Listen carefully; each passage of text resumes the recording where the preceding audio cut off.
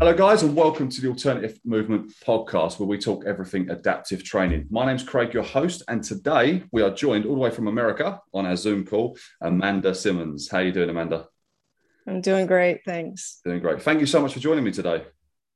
Thanks for having me. Appreciate Not a it. problem at all. Cool. I came across you actually added me on Instagram, and Mhm. I watched on your Instagram and I saw a video you put up, one of your first videos, and it really sort of resonated with me, and it made me want to reach out to you and tell you what you was doing was amazing. And obviously, it's led to this. It's led to us having a conversation, and you're going to tell us a bit about, hopefully, about your story and what's going on. So, yeah. So, Amanda, obviously, I know why I've got you on here. Would you like to maybe go for a bit of your backstory and tell everyone else what we're going to be talking about today? Sure. Yeah. So in 2018, I was diagnosed with something called spinocerebellar ataxia type 6. Mm-hmm. Um, it's a genetic disease that I inherited from my dad.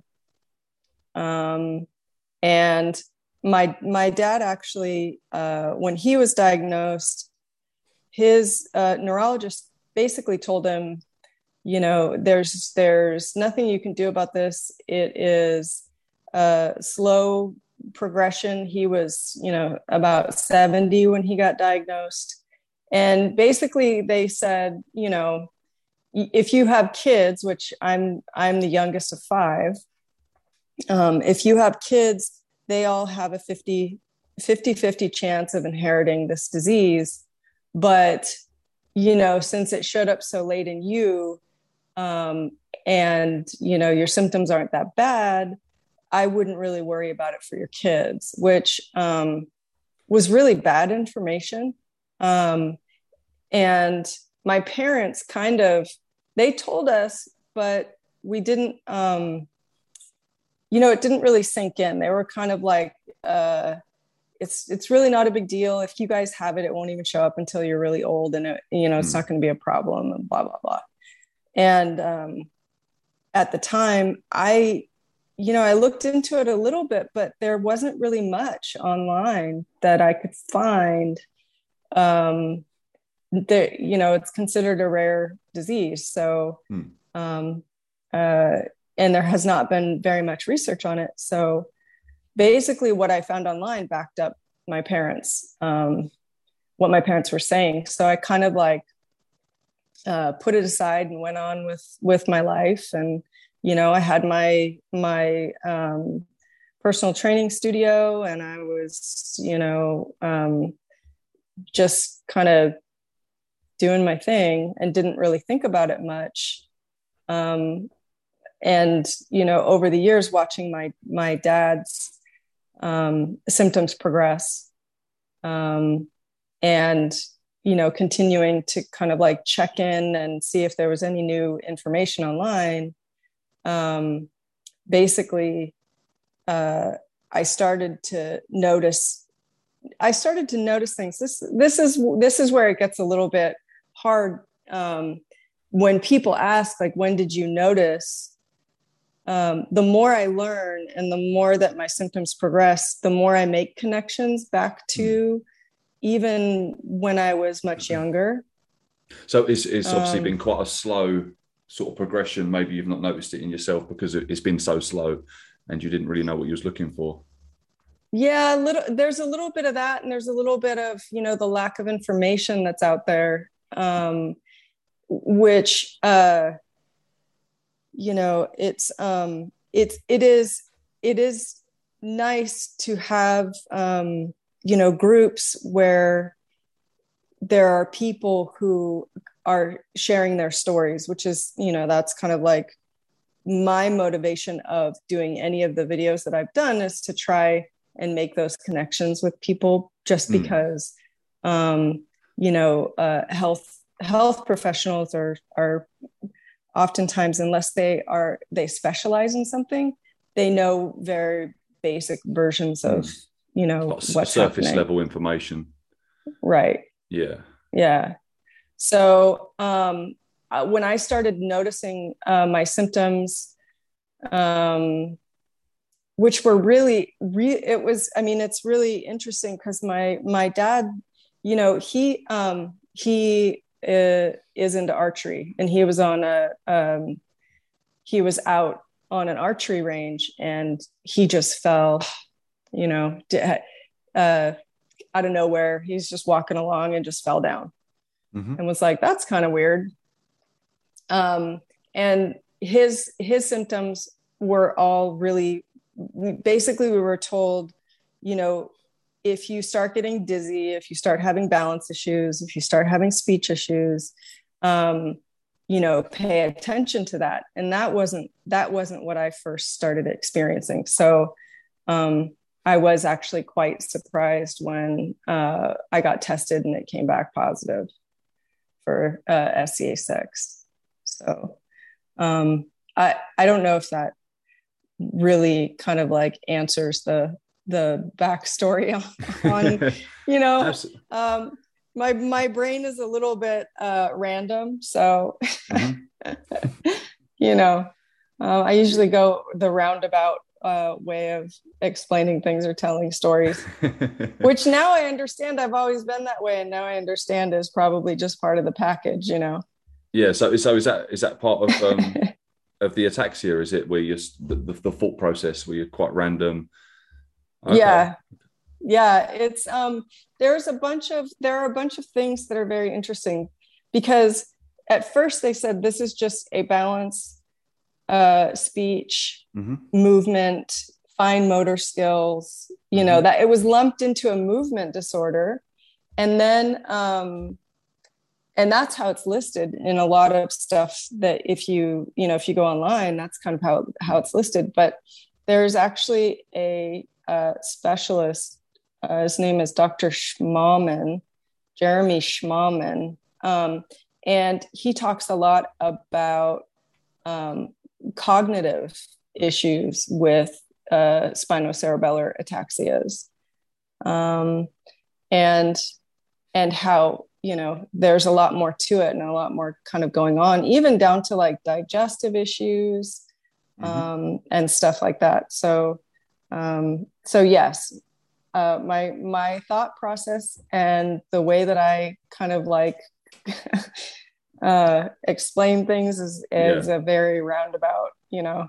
Yeah. But now it makes sense. I mean, my friends used to make fun of me when I was a kid because they would say, you know, I was just like so random, and I'd be talking and I'd look over and one of my friends would be going like this, trying to get your attention, because well, that, and she said that I just grabbed things out of nowhere. Like, okay, right. You know, my thoughts are like blah blah, you know, it's just like, yeah. So at least it makes sense now. Okay. So growing up, was you very heavily involved in sports? You know, I would have been. My parents wouldn't allow us to play sports or be on any kind of team sport, unfortunately. But I was incredibly active growing up. I mean, we had, my brother and I are a little less than 2 years apart. And I was his, probably, you know, to me as a little kid, we were best friends. I'm sure that he was like, you're so annoying, but I followed him everywhere. I did everything that he did. We were really into skateboarding. At one point we had a unicycle gang where there were like 4 or 5 of us, and we would ride unicycle gang. That's hardcore. That is, you know, I mean, you don't mess with a unicycle gang. You know? I mean, how do you even start to mess with a unicycle gang? Like they're a league of their own. Right. I mean, every single day, because I used to ride my unicycle to school, and I would, you know, lock it up, and after school I would go out and I would make that's just so cool. I just got this image of someone riding to school on a unicycle now. With a rat on my shoulder, you know, because I had a pet rat. A pet rat. Oh, wow. I was that kid. Yeah, I was totally 100%. I was that kid. But I made the same joke every single day. You know, I'd go out and I would say, oh man, someone stole half my bike. And at first the kids thought it was kind of funny. And then they were like, oh, you're so stupid, you know? So, After you've told them a but few yeah, times. you know, no. Yeah, we did skateboards, BMX. I rode motorcycles, Oh, cool. surfing. You know, I mean, I was born and raised in California, so you know, So it kind of surfing, comes with a package, doesn't skateboarding. it? Yeah, Yeah, that sort of yeah. lifestyle. I was Obviously, the go on. Sorry. Oh, I was just going to say I was the wheelie champ of Redwood City for an entire summer. I Oh, could hold the longest wheelie on a bicycle. So okay, not on a unicycle because I don't know if that would count, would it? If you could do the longest wheelie on a yeah, unicycle, you because can't. technically I you're could kind do of doing a wheelie the whole way through. Or I'd yeah. be very impressed if you could do I like no wheels on the floor. Oh man. Well, I could do some bunny hops. I was pretty good at bunny hopping on the unicycle. Yeah. So you're quite an avid So runner now, aren't you? So back when you was younger, did you do a lot of running as well? yeah, it's funny because I remember the day I started like really seriously started running. I, I was like, I got to a point where, I was kind of, I wouldn't say I was hanging out with the bad crowd because some of those people are still my best friends. Mm-hmm. But at the time, we weren't necessarily taking care of ourselves. I was a teenager and, we were having a little too much fun. And Yeah. I, I woke up at one point and was like, I do not want to be doing this into my 20s because it's not a good look, Mm. So I put on the sneakers that I had, which were probably like a pair of Adidas shell toe sneakers. And I went out for a run and I ended up doing like 7 miles. And at the end of it, I was just like, this is my thing. I Wow. just loved it. And I started running a lot. And then a friend of mine, we were having coffee and, I said, what are you doing tomorrow? And she said, I'm running that half marathon that I've been training for. And I was like, well, who are you running it with someone? And she said, no. And I was like, well, I'll do it with you. And I hadn't trained for that kind of distance. I'd been doing, 6, 7 miles at a Mm-hmm. time. And I got up the next morning at like 4 and we went and ran this half marathon. And, from there I did the Honolulu marathon, and a lot of half marathons around the Bay Area. Um, I did the one Honolulu marathon and I was like, I think I like half marathons better because I liked, that distance just felt really good Mm. to me. And I guess you could push a Um, little bit harder in yourself, I guess, in the shorter, well, I say short, it's quite a long run, but a shorter running compared to a marathon. yeah, Yeah, where exactly. you've got And to you still pace get, yourself a little bit. yeah, you still get the pancakes afterwards and all that stuff. So, Yeah, I um, don't mind a bit of running. I do a short amount of running, but yeah, sort of generally around about 5Ks is my yeah, limit. I find. yeah, Yeah, but still, it's an enjoyable experience to run and yeah. enjoy. Well, yeah. And I think And then get it. the community behind it as well, like especially once you're in, like if you're in a running club or you're friends with Mhm. runners, you go out running with a group, it's sort of that community feel. Much like most Yeah. aspects of fitness, really. Like, so if you go into like your CrossFit gyms, your strength and conditioning Hmm. gyms, or like your boot camps, and as I say, running Yeah. clubs, you build such a strong community of people with that same passion, and Yeah. yeah, it drives you and pushes you forward yourself. Yeah.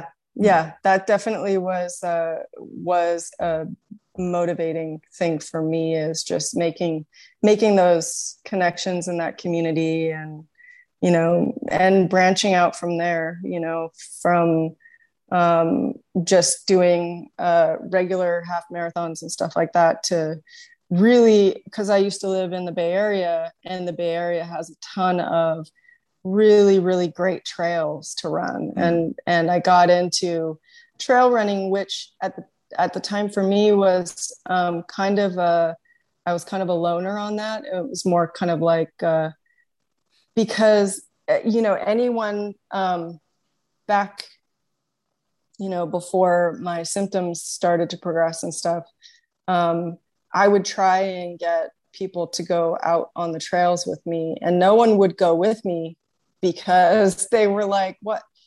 I can't keep up with you. And there's like, it's a different animal torture. though. It's a different animal, Yeah. like road running. From going, if you're like a road runner going to trail running, it's just unpredictable because you'll have like different inclines and it's just learning how to pace yourself is very, very differently, I'd say. So that's probably why you got a lot of resistance in people wanting to go with you. They weren't down for it at all. So so is that how, so you said you owned a PT studio? Yes. So is that how you fell into that? Like from the running, you built up the passion for fitness, and tell me a little bit about that. Yeah, basically, I was actually selling decorative metals for a company in Oakland as a sales executive, salary, benefits, all that stuff. And I was sitting at a desk, some 10 hours a day, and I was just absolutely miserable. And I had been kind of like training friends for burritos, like come to the gym with me, buy me a burrito, It's not a bad price. Especially in the Bay Area. We got some good burritos in the Bay Area. Okay. So that was kind of how it started. And somebody had said, you should think about doing this, as your career. I did think about it for a while, and I was like, I don't want to be, I didn't really fit into like the regular gym environment back in, cause this was 2007. And I was like, every gym that I belonged to, the trainers were not like me. They were like, it was more about, the vanity training and competing in physique, competitions and stuff like that. And I was like showing up in Converse and, I didn't have a ponytail. And I was like, I don't know. And I didn't really want to work at a gym where I was just fed clients. I wanted my own space. And that's the other thing that now I understand. I am also, I get really distracted by crowds of people and noises, and like groups. Cause, I was like, I don't want to be a group instructor. And I don't know that I could actually focus enough in a gym to train people. So I would have to have my own space where I'm training one-on-one with clients. And basically I came to the decision, sitting at this desk, that I had to make a change. So, I got certified with the NASM. And I had one client and I quit my job. Wow. You was committed. Yeah, I was like, it's now or never. I've got one. That's it. I'm going to do it. Yeah, right. I was like, okay. But I think that's fantastic. I think sometimes you need that urgency in order to grow your career, because if you was comfortable, you're still getting your salary every month. You're not going to be as driven. Whereas, I've not got a job. I'm now a personal trainer. I've got one client. I've got two choices. Either I'm going to end up homeless or I'm going to make this work. And I think in your case, you made it work. Yeah. I did. And, my second client was my first client's wife. And then, it was all word of mouth, and I didn't have to do advertising or marketing or anything like that. I think it was a little bit different back then as well, because it's not even going back that far, really. But I guess like social media and all that sort of stuff wasn't as, even though it was a thing, it wasn't like it is today. Like obviously we're having this conversation now because of Instagram. So it's just, them connections was more word of mouth. Yeah. Mm. Yeah. And and so my business just kind of grew from there. And I would get up every single day at 4 a.m. and train 9 clients back to back. And I would start my workouts with a 2-mile run, and then I would work out for at least an hour, maybe 2 hours, and then end my workout with another 2-mile run. And that was like 6 days a week. And I had what seemed like endless amounts of energy, and my recovery was really fast. And then obviously, as the SCA stuff started to progress, I noticed it was harder for me to get up and meet the demands of being with clients, and my workouts and stuff like that started to kind of taper back because I just couldn't recover as quickly. Mm-hmm. And I just didn't have the energy. So, but I did that for 12 years. That was my business was 12 years. And, I was really, really happy doing what I was doing, and helping people. And, it's interesting because my style of training I would get a lot of clients who had some type of movement issues and compensations. Okay. Which is why I, with NASM, I did their CES and their PES and then I became one of their master trainers, which took me about, I think it was 8 years to get everything in order to become a master trainer. And my business turned more towards all the functional movement and all, one of my oldest, long-term clients ended up being diagnosed with Parkinson's. So I did a lot of work to kind of like figure out how to transition our training and adapt to, the demands of that for her. So that's crazy how you've almost, as you just said, you was attracting them clients even before your diagnosis. Almost like you understood your niche and who it was you was meant to be working with. And right. It wasn't the sort of like the gym bunnies or, as you said, like the vanity folks yeah. within the gym. That's amazing. Yeah. That's really interesting. Yeah. So it was, and that was when things started transitioning in that direction was when I felt the most fulfilled in my work. Mm-hmm.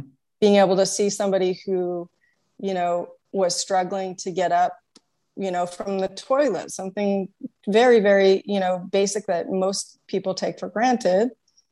And because of the things that we did, they're able to go to the bathroom unassisted, or, like, I'm sure the work that you do, you see that and the feeling. Absolutely. Yeah.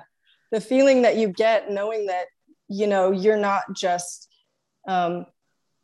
just helping people look better, you're helping people feel and move better. To me, that was like the height of my work and the happiest I was. Yeah. I mean, even though like being a personal trainer and working with, general population is very rewarding in itself. Definitely, as you just said, like the work I do, it's almost got that other element to it. And it's like you are really, really making a difference to someone's life when, as you said, it's like silly things like getting up off the floor or getting up out of a chair and you've just, flipped that person's world around. And so some of the guys I work with, it's easy to become complacent if you've got if you're in a wheelchair like full time, or if you can get around with crutches to just stay in the chair and use that for the majority. And like for you or I, if we was to take a few weeks off or sit down for a few weeks and not train, we'd probably be fine. But for these guys, it would be a lot difficult to build that strength back up, and they would lose it a lot quicker. So 100%, I completely agree with you. It's super rewarding. Yeah. So you've done that for 12 years. How long ago Yeah. have you still got your studio? Has your studio gone? No, my studio's gone in March of 2020, with the shutdown and everything. Oh, wow. Yeah, closed my business, and I sold all my equipment basically. And yeah, I was moving towards kind of the idea of retirement. Mm-hmm. Because like I said, it was getting harder and harder for me to maintain a schedule because with my symptoms, like most people, they assume that that I don't have any struggles or issues if they just, if you just have a quick conversation with me, Yeah. or you pass me on the street, you probably have no idea how hard I'm working just to walk up the street, or how much energy it takes just to communicate thoughts and feelings sometimes. Because that was one of the things I saw one of your videos, and I think that you explained it quite well. You was talking about imagine if you was drunk. Yeah. Yeah. So Yeah. Tell me a little bit about that, because I thought that was quite an interesting way to explain it. Well, because spinocerebellar ataxia, it affects the spinal cord, and it affects the cerebellum, and the cerebellum, is the ruler of all things balance related and speech. When you drink alcohol, the first thing that's affected is actually your cerebellum, and that's why your speech is affected and your balance is affected, because the cerebellum has to process the alcohol, and that's where that like drunk kind of feeling comes from.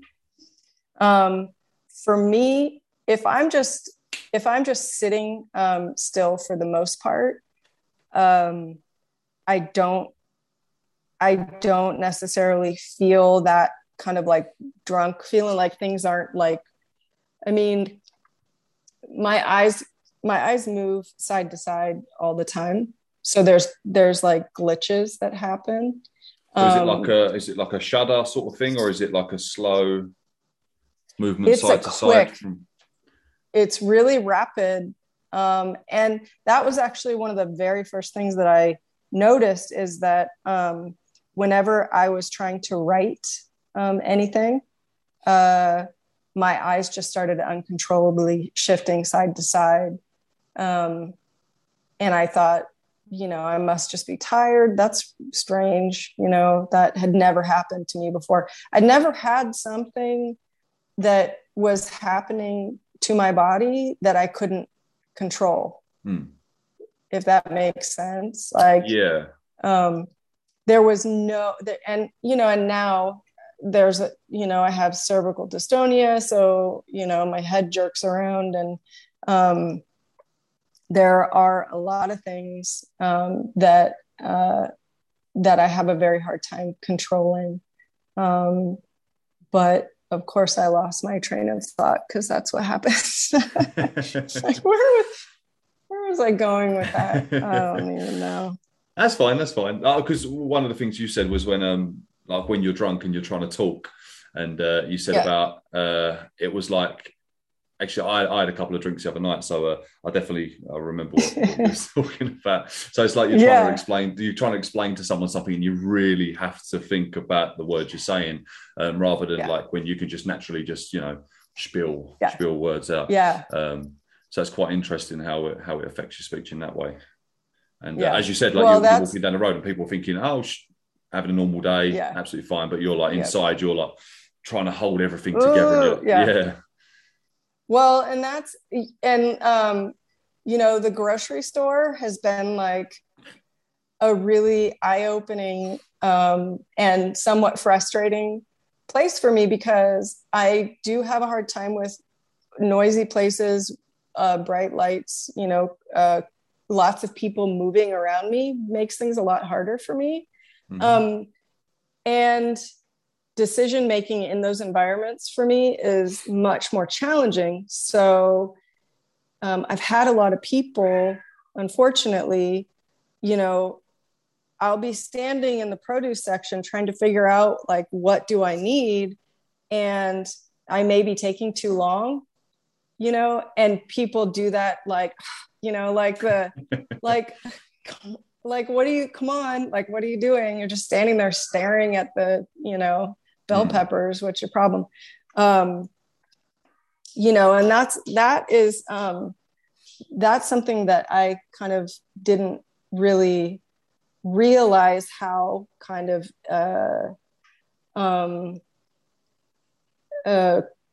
I don't want to use the word cruel, but humans just, like, it's like we don't stop and think, like, naivety, okay, this person is more than cruel, because we don't understand what people are going through, and exactly.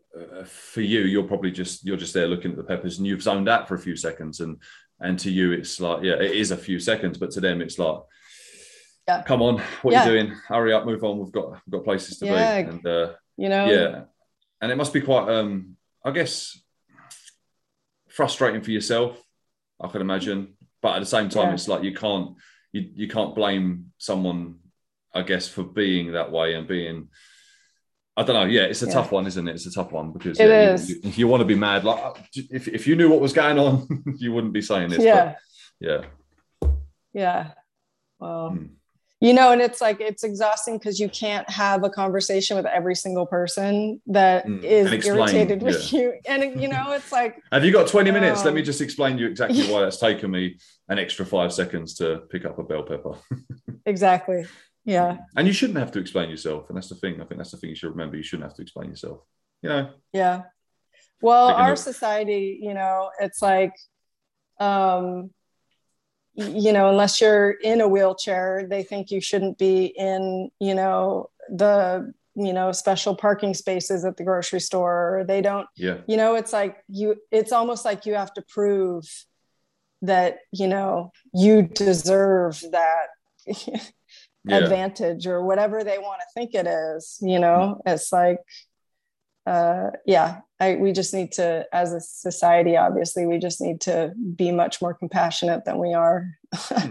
Just be a little bit more patient. I think we live in a world where it's very rush, and everyone's got places to go. And because everything's at a tap of a button. You want something, you order it from Amazon the next day. I'm sometimes annoyed that it doesn't come that next day. I'm like, wow, what's happened? What's happened? I haven't got my product immediately. Whereas, like, going back 10 years ago, you'd have to wait a week, and that wouldn't be a problem. And it is the case, you want food, you press a button, you get your food there and then. And I think we've lost that patience as a society. And I think definitely doing this job, what I do, that's increased my patience tenfold. And I'd imagine, especially for yourself, working with others, like with like motor skill problems, you probably found your patience have come on like leaps and bounds. Yep. But, I found that I no, go on, sorry. I found that I have a lot more patience than I, ever really realized before for things like that. And a lot less patience, with my clients over the years. I would, it's like the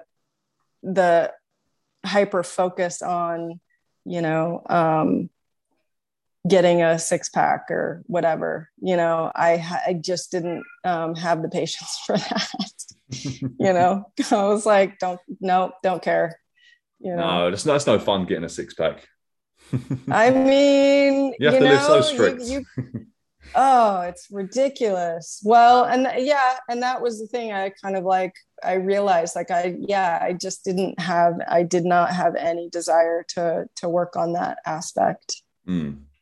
I'd say that's one for me. I've never been a physique a trainer. I've never wanted to train anyone for physique. It's just it's not fun. So predominantly a lot of my training, obviously, other than the work I do with people with disabilities, I do a lot of strength and conditioning as well, and I run boot camps and stuff like that. And it's not so much it's about lifting weights. It's about lifting weights, running around, having fun, and enjoying it. And I think as soon as you start to put that, right, you got to track your calories down to the gram, you got to do this, it just becomes a little bit tedious, a little bit boring. And yeah, you can't have fun with it. I like to pick out. I like to eat fast food from time to time. I like to eat, like tonight, in fact, Friday night is burger night. So I'm going to eat like 3 or 4 burgers and everything that goes with it. So, and then that's the thing people see on my social media. I eat a lot of junk food. Well, I don't eat a lot of junk food, but I'll have them days where I'll just I'll pick out and like, how do you stay in shape? You eat all this crap food all the time. I'm like, that's the 10%. Like the 90%, I'm pretty good, but that's the 10%. I just like to put that up to wind you guys up, so you see it and think, how does he do this? Stay in shape and eat all that food. So for yourself, in regards to sort of like your training, how have you adapted your own training? So have you, obviously you said you do a lot of trail running, so have you done any, have you just changed your routes? Do you have someone run with you? Do you use a treadmill instead, like on potentially days you're not feeling as great? Yeah. Well, let's see, 2 years ago, I had 2 back-to-back falls on my trail runs. And when I was first diagnosed, I met with a neurologist who specializes in what they consider movement disorders. Mm-hmm. And he said, I want you to keep running until you start falling down, and then we're going to reassess from there, which I was like, I had never, ever in all of my years and all the crazy runs that I ever did. And, I used to race bikes as well. I used to do road racing. That was in like early 2000s. And, never had a crash. So when he said, when you start falling down and reassess, I kind of was like, I'm not going to, I'm not going to That's not going to happen. And then, I was out for a run and I fell, and I was like, that was weird. The first fall, I actually thought I broke my left collarbone, and I had to get a ton of x-rays and stuff. And it was just, some muscle strain and stuff like that. And then I contacted my neurologist, and he said, you know what? I do not want you giving up. So get back out on the trail, and keep running. And 10 days after the first run, the first fall, I fell again. And that second fall was pretty bad. Wow. I ended up with a frozen shoulder that 2 years later is just now starting to get range of motion back. So I haven't been trail running. So I am only running on flat, basically paved surfaces. I would love to try trail running again, but I would have to find somebody to go out with me. And, my wife says that she's like, she wants to go out with me, but she hates exercise. Like she hates exercise. Yeah. She's like, so if I can get her on board, I would hit the trails again. I did get some walking sticks. So if I'm having a really, really rough day, or if I'm feeling really unsteady, when I go out, typically my run will turn into more of a walk, and I'll have my walking sticks. Like a Nordic walk or a power walk sort of thing. Exactly. Yeah. So in 2018, when I was diagnosed, because of, my eye movements and stuff like that, my neurologist told me no more cycling. So I had to give up cycling. And, it's interesting because I have been riding bikes since when I was 5. My dad, my parents loved garage sales, which is like in the United States of America is like, garbage sales. Basically, people are like, I have all this garbage and I don't want it we have anymore. a similar thing in England called boot sales. But you don't do it Okay. out of your garage. You'll go to like a field and open your boot and then have like a table and lay all your rubbish. You're like, I don't want this junk. Do you want it? But I've found some awesome stuff on boot sales. I'm terrible. I'm the sort of person that walk past a skip and go, oh, I wonder if that bit of wood would fit, I don't know, this project I'm doing. That was my parents. And my dad, I was 5 and we were at a garage sale, and there was this little blue Schwinn bicycle. And, my dad said, if you can ride it home, you can have it. And basically, because I was the youngest of 5 and he had already taught 4 kids how to ride bikes, he was like, I'm done. Like, you are on your own. If you want to ride bikes, you figure it out. And I hopped on that bike and I crashed probably 100 times, but I made it back to the house. And I absolutely loved riding bikes from like 5 years old on. So when I started, cycling seriously, a friend of mine actually was a professional cyclist, and she's, we went out on a couple rides, and she said, I think you should start racing. And I found a local team, and I started racing with them, and I absolutely sucked. Really bad at competition. But I really got into riding with friends, and I had a really good group of friends. And we would go out quite regularly for rides together. And the last ride that I went on, I noticed, and this was before my diagnosis, I noticed, when I was checking to see if there was a car, I looked to my left and I just started veering to the right off the road, which had never, ever happened to me before. And it's a very dangerous thing, especially when you're riding with a group and you're kind of like, everyone rides really close. And if you make one mistake, you can take out. Up. Exactly. So when I told my neurologist, he said, I'm really sorry, but you can't go out. You can't go out on the road anymore. And at the time, I got really wrapped up in being so sad about that I didn't even consider the possibility that I could adapt that I could get a recumbent trike that would be much safer and still get that fitness and still be able to go out. Yeah. And it really took me until probably just last year. I didn't even think of that as a possibility. So now, I'm looking into recumbent trikes and potentially getting back out. Some of them recumbent trikes are really cool.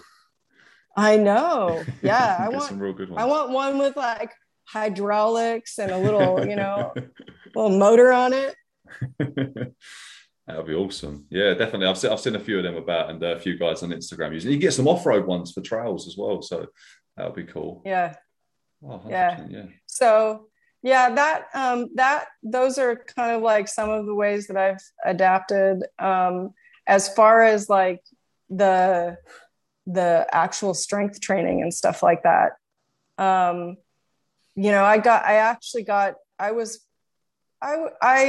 wouldn't say that I was heavily into CrossFit in 2007, 2008, but I went to a CrossFit gym in Oakland. And actually before I signed up for CrossFit, I was like, cause I had a lot of clients who were asking me about it. And I was always the type of trainer to say, well, let me check it out and see what I think, whether it was diet related or an exercise fad or something like that. I always wanted to like check it out. So I found a CrossFit coach and I trained with him privately for a couple months before going into the group environment. Cause I had deadlifted and I'd done stuff like that, but I'd never attempted any snatches or, I think like going from like training in a standard gym to CrossFit, you see people, I don't coach at a CrossFit gym, but I coach at a strength and conditioning gym, which is pretty similar to CrossFit. And as soon as you go, right, okay, we're going to do a squat snatch, guys. And they're like, what's a Yeah. squat snatch? Let me show you. And then you see their faces like, right, okay, guys, let's break this down. Let's make this simple. We're not going to expect you to do a crazy movement like this without any practice.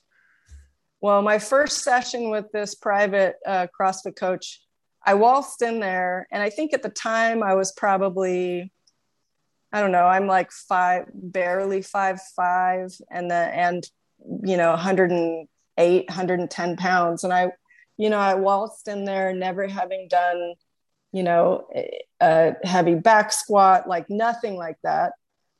And I said, I want to go to the CrossFit Games next year. And he looked at me and he just laughed hysterically. And I was like, why are you laughing at me? And he was like, because it takes years and years and years to build those skills. But obviously I never made it to the CrossFit Games. But I did, have a lot of fun. And I think my max deadlift was 312 pounds. And all of that stuff, I pretty much have had to stop doing to a certain extent, just because, unfortunately, my spine is a complete disaster. So all of my discs are, herniated and degenerating, and I've got all kinds of issues. So the really, really heavy stuff, I can't do anymore. No, unfortunately, no. So I don't even have a barbell in my gym here at my house. I've just got, dumbbells and stuff like that. And, on days where I'm not feeling so stable, I make sure that everything that I do, I've got something I can grab onto if I lose my balance. My workouts are a lot shorter than I'm used to, because I just don't have the reserves. My muscles fatigue really, really quickly. I mean, I don't really even have to work that hard until I feel, all of my muscles burning. Mm-hmm. So I've had to adapt my training around that quite a bit. And, recovery, it takes a very long time. So I basically, where I may have been, used to working out 6 days a week, I may work out today and not be able to work out for another couple days, and just have to do kind of like recovery stuff. Yeah, but you are able to do, even if it is like active recovery, as you say, whether it's like a walk or a cycle or something like that, you're still able to do something. And I think that's the most important thing, especially for someone like yourself that's I don't like to use the term I normally get people say you're obsessed with fitness, you're a fitness junkie. I'm like, how's that a bad thing? You're making it sound bad. But yeah, for someone like us that love training and it's our passion, and then just so happens to be our career as well, to even like hurt. Like I remember I cut my finger once and I thought, oh damn it, I've cut my finger. But then the fact you can't train and do certain things, like, God damn it, I just want to lift this heavy weight, but I keep hurting myself. It's very tedious, and I can imagine even more so for yourself. And how have you coped with that mentally? Like obviously going from someone that's super active, like out all the time, running, cycling, lifting heavy weights, to obviously having to give up the heavy weights and not go out on your trails. How have you coped with that in yourself? Well, it's interesting because 2018, I got my diagnosis. 2019, my mom was diagnosed with cancer and she actually passed. Oh, God, sorry. It was, and then in 2020, the pandemic happened. So 2018, 2019, 2020 were really, really, really rough. Tough years. Very rough. And,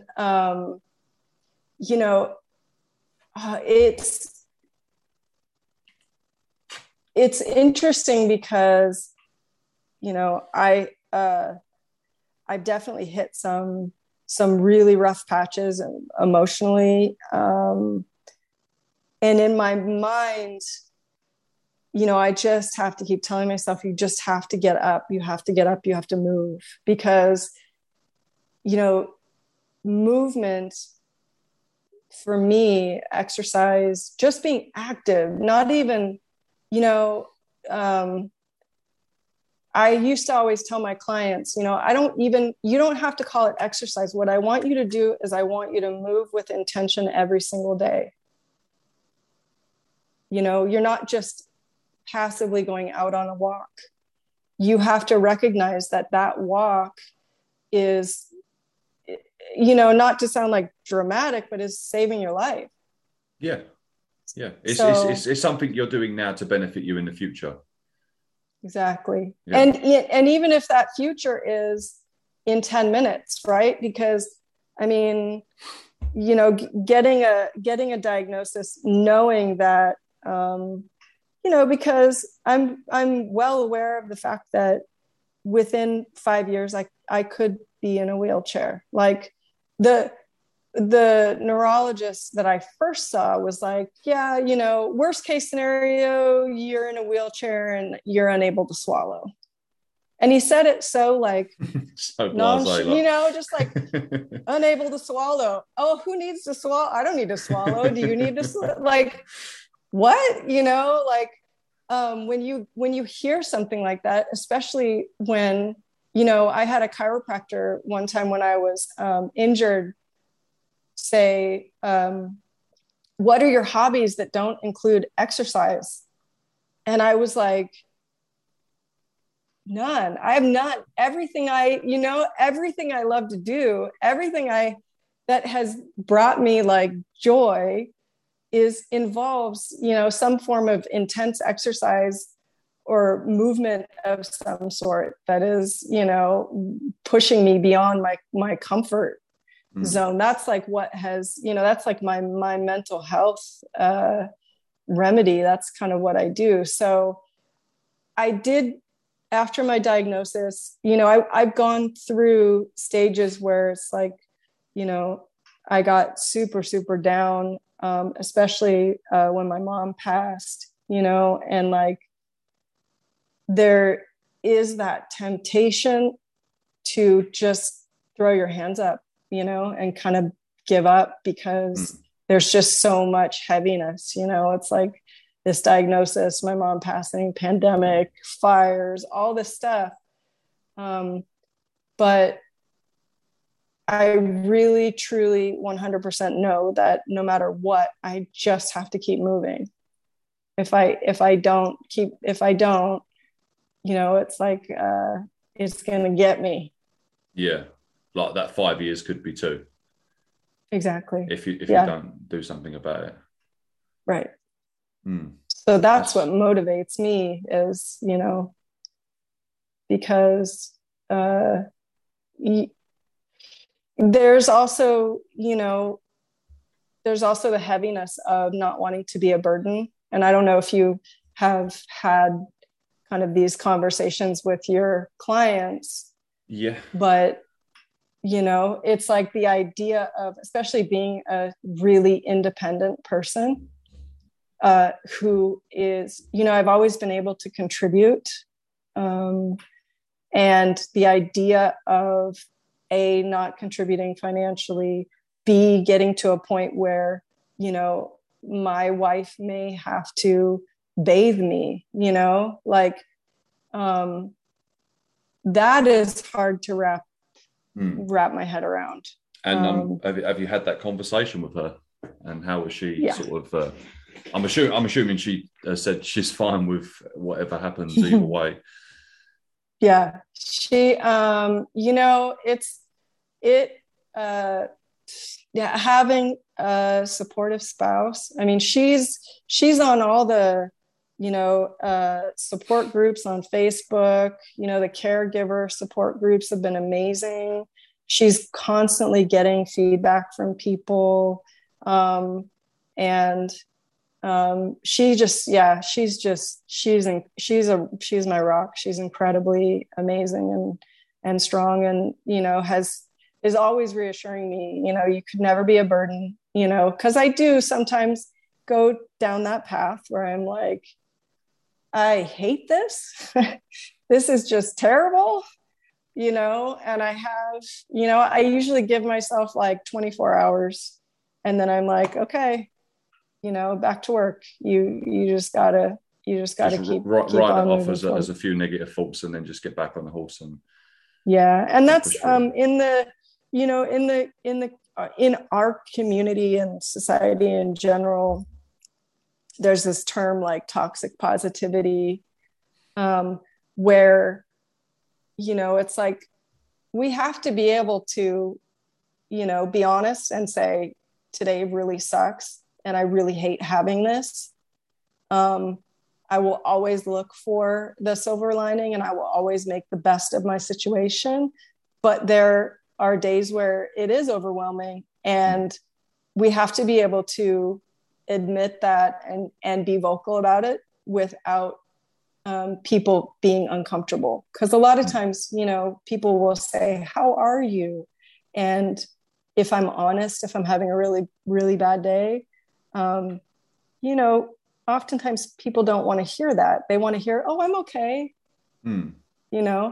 because it makes them uncomfortable to know that somebody that they care about is suffering. Yeah, and they're not able to do anything about it. Exactly. Yeah.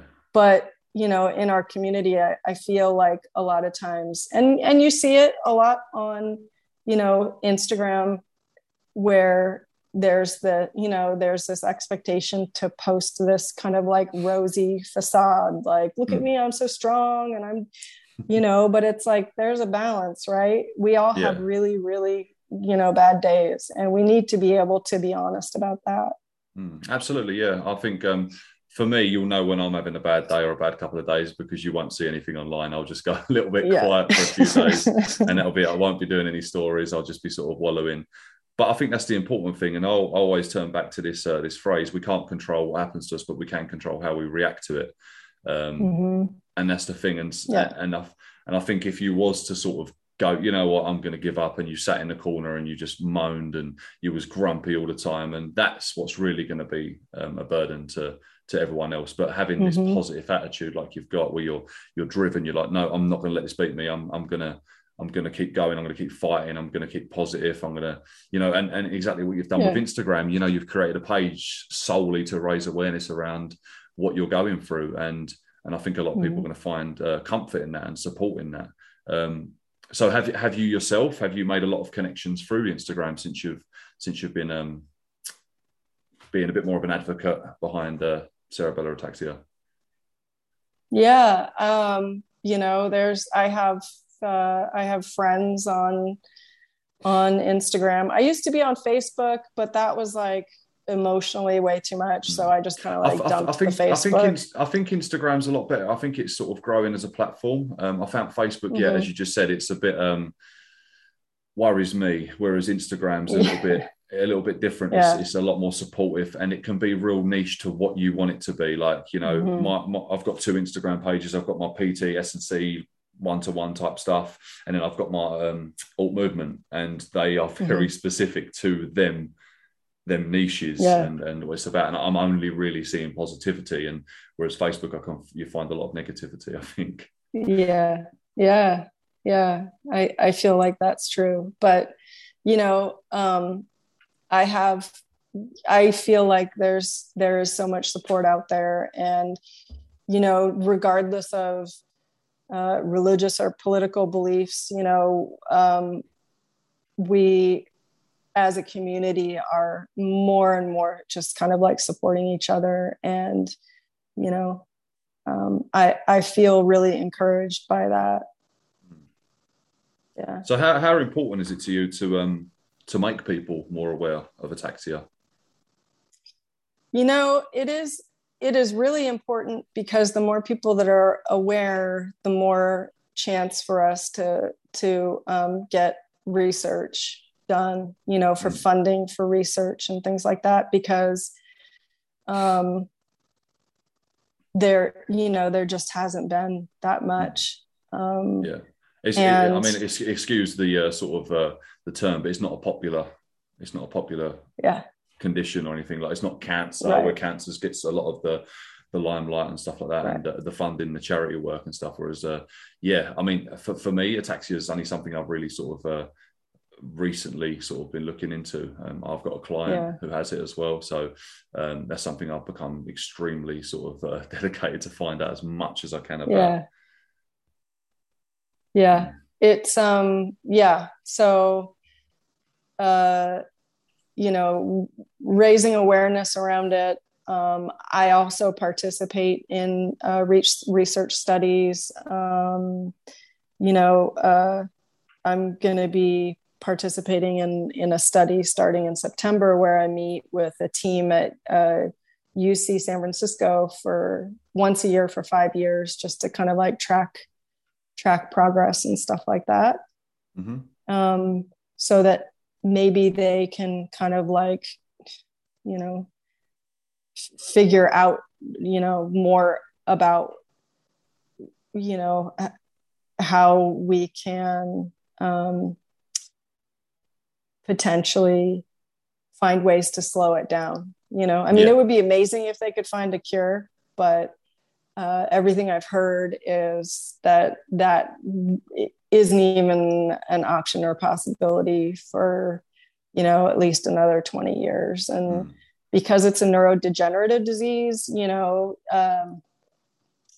if they can find something that'll stop it in its tracks, it can't reverse anything, So like, for instance, for my dad, if they found something that could stop it in his tracks, his speech would never improve, his balance wouldn't improve, but it wouldn't, it wouldn't get worse. Yeah. But I mean, I think you've almost found something that is slowing it down with what you're doing with training. Like that is going to ultimately, the stronger you are, not just mindset, but in yourself, that's going to have a huge impact on how quickly something like that would progress. Yeah.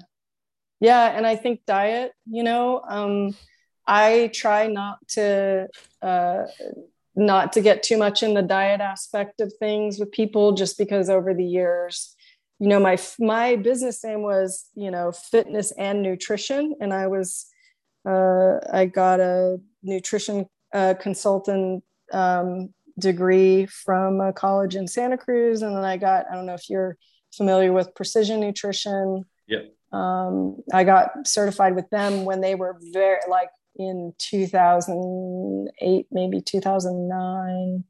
I actually met John Berardi at a thing called the Meeting of the Minds in San Diego, and was sitting next to Paul Chek. Okay. Way back, you know who Paul Chek is? No, go on. So Paul Chek, if you Google him, he's like, I don't know, he's like the grandfather of integrative functional movement. I don't know where he is now. I mean, he's kind of fallen off the face. Yeah. I've just Googled him. I recognize him. Yeah. Yeah. That's it. So, over the years, I was really interested in focusing on talking about nutrition with people. And then I got so sick of it that I was just like, this is like not my thing. But in terms of, dealing with my symptoms, I know that, there are things that I do that help by keeping my nutrition, even just like making sure I'm eating enough, because a lot of times I don't have much of an appetite. And if I go a couple days where I just really don't feel like eating that much, I mean, the pain, the muscle aches and the burns and the fatigue and stuff obviously is going to be worse because you're not recovering properly, and also right. you're just low in energy because you've not eaten. Exactly. So yeah.